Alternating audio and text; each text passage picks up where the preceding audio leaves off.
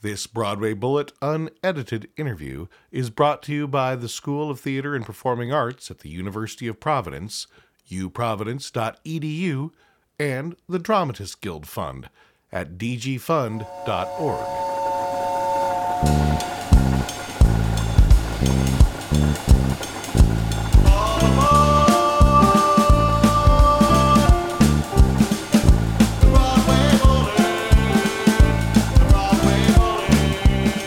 One great thing about this podcast for me is I get a chance to sometimes make good friends in the course of these interviews, and I've got back here with me two old friends who I've talked to and worked with in different capacities, Cara Reichel and Pete Mills. How you guys doing? Great, thanks for having us. Glad to be back. And we're going to talk about a lot of things, but I know one of the biggest things I'm here to help you guys celebrate, because I know how hard and you work with your theater company, is that you've now landed a 3-year residency with 59 East 59 yes, theaters. 59 E59 Theaters, which is at 59 East 59th Street. Imagine that. Yeah, it's a great venue. They have 3 different theaters in their building, and we've done a number of shows there in their 99-seat theater over the years. And Golden Boy the Blue Ridge? Yeah, including our show Golden Boy the Blue Ridge. Theater B? Yeah, but we are moving up to Theater A, which is the 199-seat theater. So we're going to be there each fall for the next 3 years. Twice as big as anything we've ever done. Yeah. Yeah. No, it's really exciting, and I know the company has been. I feel like before I left, there was a big 10th anniversary celebration, so that means we're heading into at least 18 years. So how long? There's different ways of doing the math. We are considering the 18-19 season to be our 20th anniversary because we actually were legally founded in 1998. But we didn't do our first show until 1999. So spanning that season, somewhere in there we turned 20. We're basically going into our 19th year of operations right now, and next year will be the 20th. So this residency is sort of a great milestone and stepping stone for us as we sort of move up to the next notch of off-Broadway.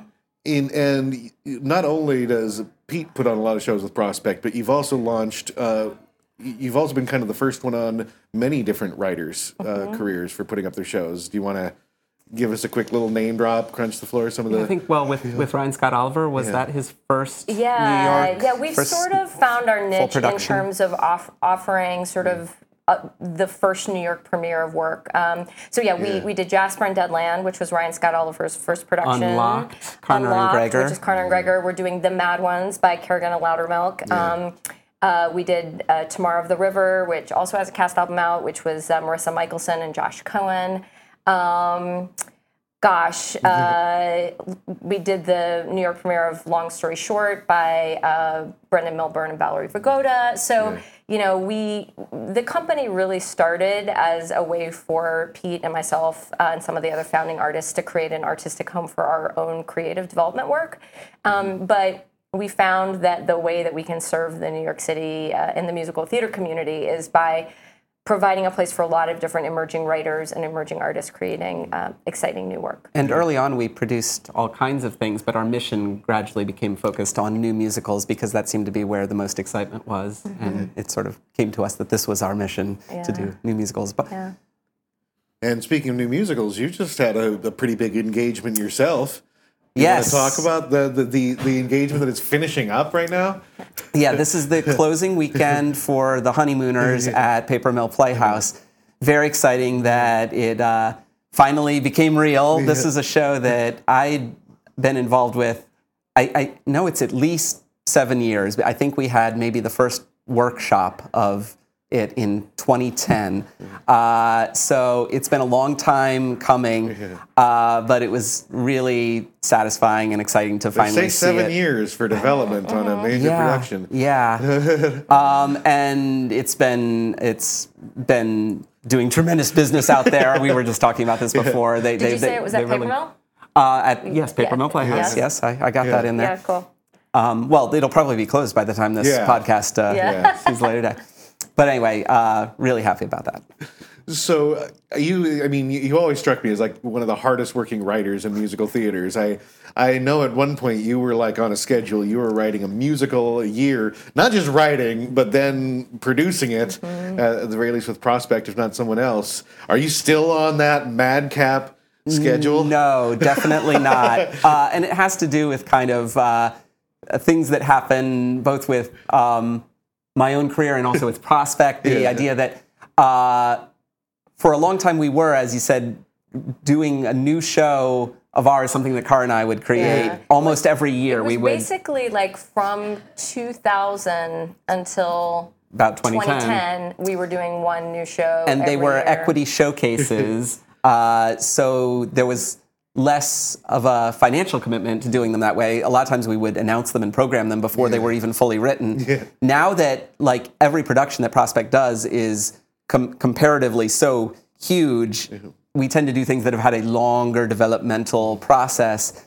Just not only for artistic reasons. I actually I kind of wish we could still have the resources to do it. Well, because I do feel like I'm not convinced that a 7-year development process is what's best for a musical, and we try not to do shows. We try not to extend a development process that long, but maybe not quite as fast as we used to churn them out, but as the budgets of the shows have grown, it's become harder to kind of do as many projects.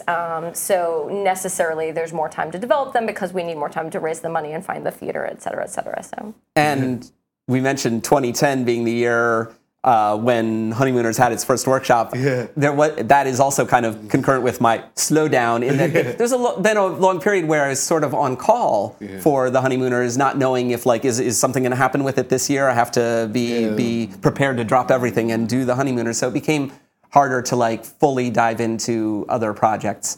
But we've still been doing new things. I was going to say the ideas are still coming at least one good idea per year. So now the situation is that we literally have an idea list that's about 7 years long. And I mean, we've done a couple of other shows in that period. It's not like we haven't done anything since 2010, but we actually had a really exciting, the most recent show that we premiered here in New York, we also got to go to Italy and do performances over there and develop it over there. So we've kind of been exploring different models for how we're making work. But we do have right now 4 or 5 different projects that we've kind of started in various stages, and some of them we have some funding for, some of them we're looking for funding to further develop, but there is a little bit of a backlog of things we're excited about. So I understand. I believe some of your shows are now published and ready for other companies to do, right? Yes, definitely. Illyria is published, and Illyria is a great show for theater groups of all varieties. Yeah, and actually, I'm trying to remember. Was it 2016 that was the big Shakespeare anniversary? I think so. There were a number of productions. There were a whole bunch of productions in this important Shakespeare anniversary year, which I think was 2016. It was was it 400th anniversary? I don't want to get this wrong, but of his death, I think maybe. Yeah. But we noticed that spring there were maybe 4 different Illyria productions that were happening at the same time. That one is licensed through theatrical rights worldwide. And we're also looking back at that project now because we're interested with Prospect, we're actually interested in doing some more possible touring or other, going to international festivals and things like that. So we're trying to develop an actor-musician version of that show, which we did a workshop of this past spring, and it works really well for that material. So it's not quite the John Doyle style of actor-musician. It was, we sort of had in mind a little bit more the way that Fiasco had adapted Into the Woods. So we'll see. We'd love to be able to get that back on its feet at some point because it was really fun to do it with a group of super talented actor-musicians. Yeah, and 2 other shows I know have good kind of audiences. If I don't know if they're available or not, if they can contact you, but I still at my university for a rural community. I mean, your Golden Boy of the Blue Ridge is a great production that involves kind of folkish type music or country folk that I think would be great for a lot of rural communities. For strong communities with a lot of Asian actors, Your Honor is amazing music. Are those available for people to do? In the case of Golden Boy of the Blue Ridge, it's not published, but it's been done several times since various places around the country since the initial production. And I think that's in large part because there's a good cast recording of that one that really helps people find out about a show and get excited and want to do it. In the case of Honor, I don't know if anyone but Prospect has tackled Honor. It's such a big production. It's a But maybe they will after listening to this. Yes, There's a cast out for that too. Yeah, no, actually We'll be right back to this interview in just a second. Special thanks to our travel sponsor.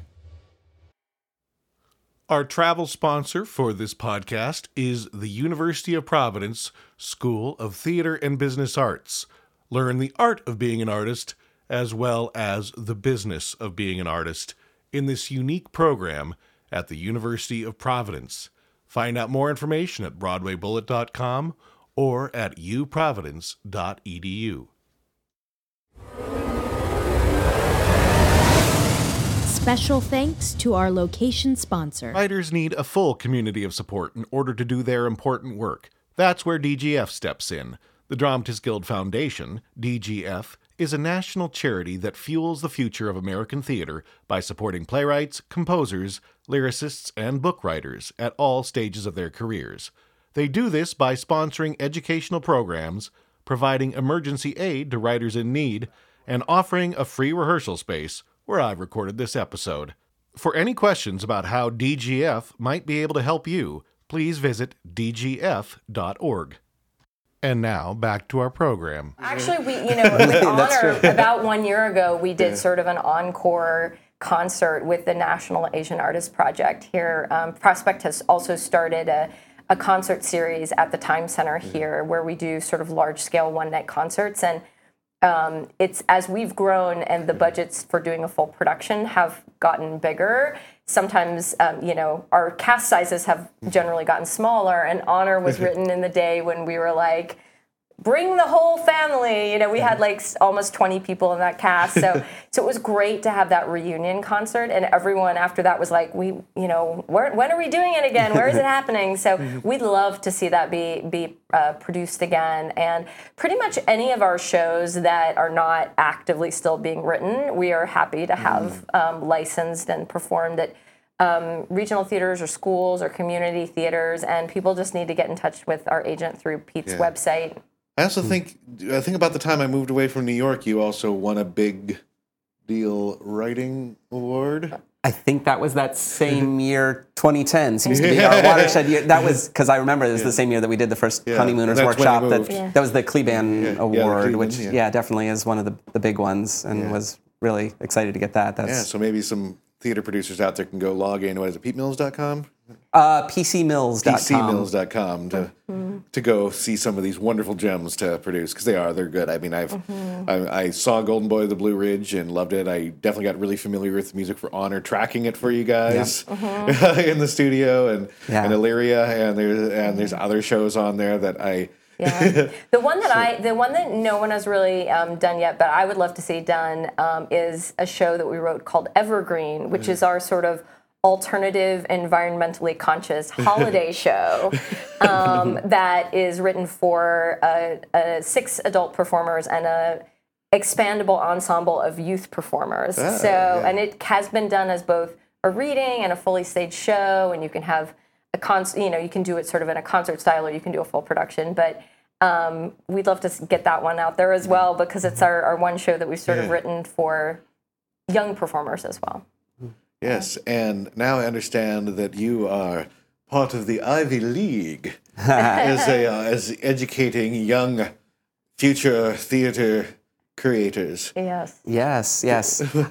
For a semester at least. We are very excited to be teaching a course, musical theater course at Princeton University. They call it their Atelier program, and the idea is to get working artists in particular field to come and teach a course for a semester, usually involving the creation of new work. So that's what we're doing. We're the working artists who are there. So what's the specific class? What are you guys doing with the students at Princeton? Well, this is Princeton, yes. Yes. So this is actually part of a bigger university initiative, and I don't know how this is all going to be revealed in a big symposium at Princeton next month, but the university has actually been doing a lot of examining of its own history. So there is a big research project that the history department has been doing on the history of Princeton as it intersects with the history of slavery in America.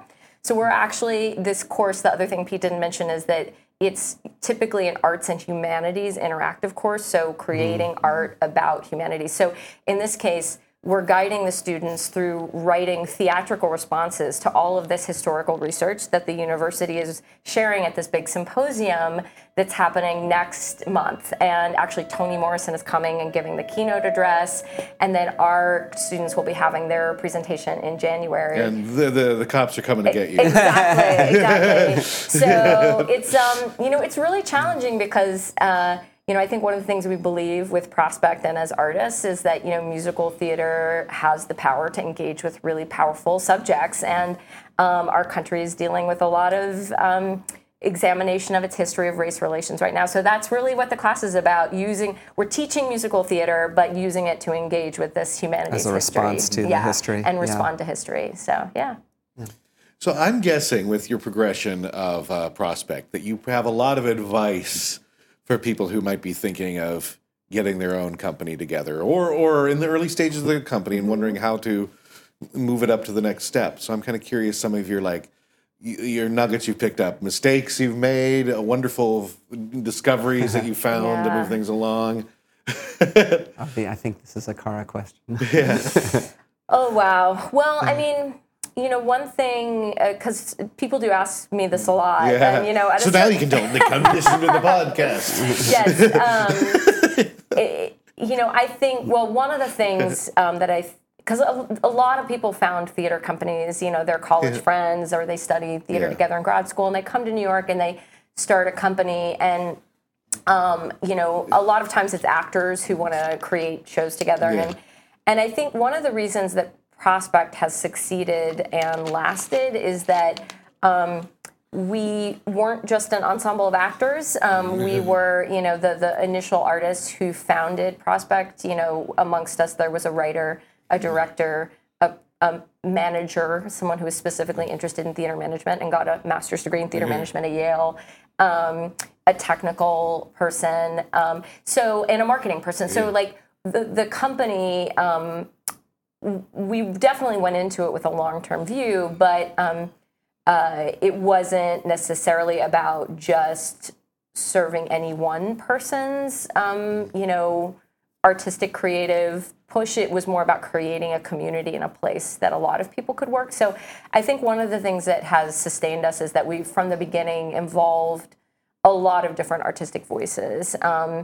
And so if there were times, I look back at the history now, and there are definitely cycles where I can go like, oh, that was this era of Prospect, And I think the other thing that I think is really a good piece of advice for anyone who wants to start a company is not to feel like you have to get stuck in any one mold.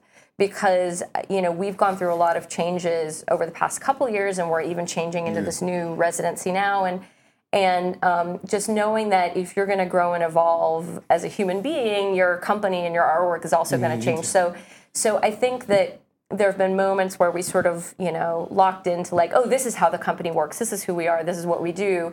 And then something, sometimes internally, sometimes externally, has shifted. The economic downturn in the 2009 year was a huge thing. And I think if we hadn't gone back to like, why are we doing this and what do we want to do now that there are new circumstances? Like, if it had only been about like sticking to a formula, then we probably would have just quit. But the fact that we had a clear mission and we could sort of evolve what we were doing to continue serving the mission, even though maybe what we were doing was slightly different. So I do. That is an important thing. I've heard that several times. Flexibility. When you write, flexibility, and when you write your mission statement, to leave a little wiggle room in it, not make it so specific that it can the programming can't evolve. And your mission statement, you can re-examine it and like change the language as your company grows. I mean, I know the first draft of our mission statement when we had just graduated college was like extremely academic and very like, I don't know, I think a little more heady than we were our doing a mission lot of statement like is. German plays at that point. We did like Danton's Death and Honest Man. At the beginning, we did a lot of classic plays and a lot of, and we did a couple new plays. And then we just realized that like the things that we were having the most success with and that people seemed to need the most in terms of the New York theater community were producing new musicals. And so then about 5 or 6 years into the company's lifespan, we decided, hey, it seems like the musicals thing is what people really need support for and are interested to come see. So let's work more on that. And anyway, so I think just having a clear guiding reason why you're doing what you're doing and not being afraid to let how you're doing that and how you're serving that mission change. If you don't have as much money or you have more money, and also allowing people flexibility. So I think that people have to be able to come and go, right? Yeah. Like doing a certain thing at a certain point in time might be really useful for someone's career, but then they may need to step away and focus on something else. But that doesn't mean that they can like no longer be a part of the group, right? So having a kind of open community and a flexibility, I think, is what's been the key to our survival. And also that the company was sort of formed with some really strong personal relationships at the center. Yeah. So we're all still friends as well as colleagues. Well, it is exciting that you get to do so much work with new musicals, because I think part of the reason there's such demand for it, as you're talking, is the economics of doing musicals in a small independent theater are not good. No. As from what I understand, for the most part, independent theater, the 99-seat houses are on a model of how little can we lose, not how much can we make. Oh, yeah. And so with a musical, that how little we can lose is a much greater number because the seats are still fixed and there's more people and it's just a bigger cost. So how does that work for you? How hard is it to keep going and producing such wonderful? Because you serve a vital force here in this town, giving productions to. Yeah, I think that is artists. actually, I was thinking about this morning because we really need to. I think there's a hugely robust community of people making musicals, and there are very limited opportunities for those people to actually see their shows produced. And I actually had a very frustrating conversation with a large foundation last week because I had written a grant proposal to asking for a substantial amount of money. This was a foundation specifically targeted towards supporting early career artists. And, the feedback I got was like, oh, your application isn't eligible because it looks like your artists are too advanced. And we had this back and forth, and they were like, well, it says this one project you're looking at doing, the writer's been working on it for 6 years already. That doesn't really seem to be new. And I'm like, you have no clue how long it takes to like put a piece together and to raise the money. And there is like a no man's land in producing where you can put on a showcase. There's kind of a model that works for putting on an equity showcase. But then when you get into this middle area where you're on different contracts with the union, it's still really expensive for a company like Prospect to produce at that level, and yet you're not one of those big institutional theaters that has their millions coming in from who knows where. Yet. I mean, we've always just found a way, and I do think as we get bigger, it is harder to find the resources to do those full productions because, we used to be able to do like a great equity showcase production for $75,000, and now, a small cast off-Broadway production is $300,000. So it's just a much different scale of the amount of money. And yes, you're maybe making more at the box office, but the whole thing is going up. You're still needing to raise, even more money. So I hope that as we grow and continue to bring in more audiences, I mean, this is coming back to the residency at 59 East 59th, the opportunity, we're going to have literally almost 3 times as many seats to sell for our production. So that's not only great because more people can see the work, but I think, what I was saying about having a large community, not only of artists, but like audiences and supporters, donors is really important. So where we are right now is we really need to find that next group of funders who can come in and like back us. You know, and one of the things Anybody that listening out there? Exactly. we also have to figure out what a lot of other. I will say it is hard for theaters to do musicals no matter what their size, just because like you need more things, you need to hire more people, and so the budgets are bigger, and you're not necessarily going to charge. You might charge a little bit more at the box office, but not like twice as much, right? Yeah. So I think figuring out a lot of other nonprofits that are larger have gone to sort of commercial enhancement partnerships, and I have some mixed feelings about that because while I see it as great when two people can come together and share resources on a project, like there's also there is a very different idea of like why you're putting money into something, and a commercial theater implies you want to make money off of it. So there's like a whole different agenda that comes into the artistic process. And I've been thinking a lot about like what are there innovative business models and things that we can tap into to develop a, you know, sort of an ongoing fund to actually produce new work, because, you know, there are so many shows that deserve to be produced and it's just tough. So, but we're going to keep doing it. Yeah. So I know Mad Ones is going on at the opening very soon at 59 East 59th. Yeah, the first preview of Mad Ones is November 7th, and it plays through December 17th and potentially longer if we end up extending. So that's our first big show at 59, and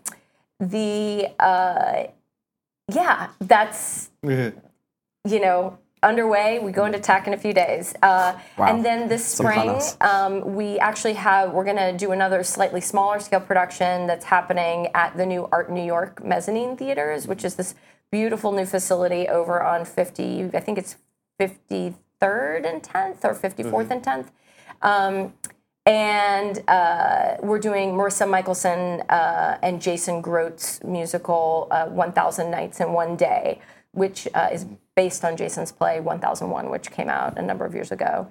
So we're excited about that. And then, you know, we're trying to figure out next season. Pete and I have a couple of shows we're working on developing that we're probably going to do some work on early in 2018 once we get through this next big production. So we just actually got a NEA commission to do a show called The Hello Girls, which is probably the next thing we're going to be most seriously working on since we got a grant to write it. So, you know, it's rare that the NEA gives anyone a grant to do anything anymore. So yeah, we were joking. We said it might be the very last NEA grant. Yes, we got the very last one before they. That's not true, but yeah. Why don't you give the elevator? The Hello Girls? I'm going to say a controversial statement. I think our grant system is. I think our support of the arts is broken anyway compared to other countries. I almost feel like maybe it would be a good thing for the NEA to go away if only maybe it'll make more people scream and to get something better. I don't know. Yeah. I mean, I don't think we should get rid of support of the arts, but I do think our support from the arts is pretty pathetic already. Yeah, well, I mean, that's the thing. It's so rare. You know, there are other places that we really rely on so much more. I don't think many theaters rely on those NEA grants the way they used to. So, I mean, but it's certainly nice that they gave us a, you know, small grant to encourage us to write a show. I'm very pleased for you guys at the moment. That wasn't like a sour grade. We love the NEA. Well, I just have different feelings than a lot of people. I don't know that's best, but I feel like our governmental support of the arts is pathetic compared to almost any other sophisticated nation. And well, yeah, it is amazing when you see the national theaters that they have over in Europe where it's totally we've recently so the Hello Girls, one of the things we're talking about is it's about the first women in the U.S. Army who were bilingual telephone operators. This is during World War I. During World War I. So next year is the sort of centenary of the U.S. involvement and the armistice of World War I. And this is this great sort of story a la Hidden Figures or A League of Their Own, you know, where it was they were really the pioneering women in on the front. Male-dominated field. Yes. And anyway, so we're writing a show about these women, and because it's a bilingual story, we're exploring actors who can speak in both French and English. And we've been working with a group in France, and so we've been having a lot of discussions about like the support for the arts in France and the EU versus the United States, and it's been really eye-opening to kind of see some of the different ways. And so anyway, it's a whole podcast. It's a whole separate podcast about that. Yeah. Yes. Yeah. Well, let me know when that's getting closer and it's been written and stuff, and we'll definitely do another talk about that when I come back. Yeah, we shall see. We're excited about it. So. All right. Well, do you have any other shots you'd like to get out before we wrap this one up? And gosh, we missed out of all the we things? determined that I don't need to plug the Honeymooners because this will be out after. Or maybe Adam might be coming back someplace. Yes. Maybe with any luck. Always possible. It's always possible. Yes. No, this is great, and we hope to keep in dialogue with you and with everyone, and visit prospecttheater.org, and you'll always know what's up next on the boards for Prospect. So. Yeah, prospecttheater.org, pcmills.com to check out some great musicals for your companies out there. Buy some sheet music. Yeah. You get some great songs for auditions, great songs for shows. If you're doing theater, doing a cabaret night. Like the Cleveland Award winner, proven really not much longer, but a real hidden gem that I have been pleased. I'm pleased to see both of your stars rising. It takes a lot of persistence. I think people just need to remember that it takes. Yeah, that's another thing about running a theater company. Just determination and keeping at it. Well, it's paid off. Yes, Thank you guys so much for coming in. We'll Thank you. check in again Thanks soon. for having us. Yeah. Cool.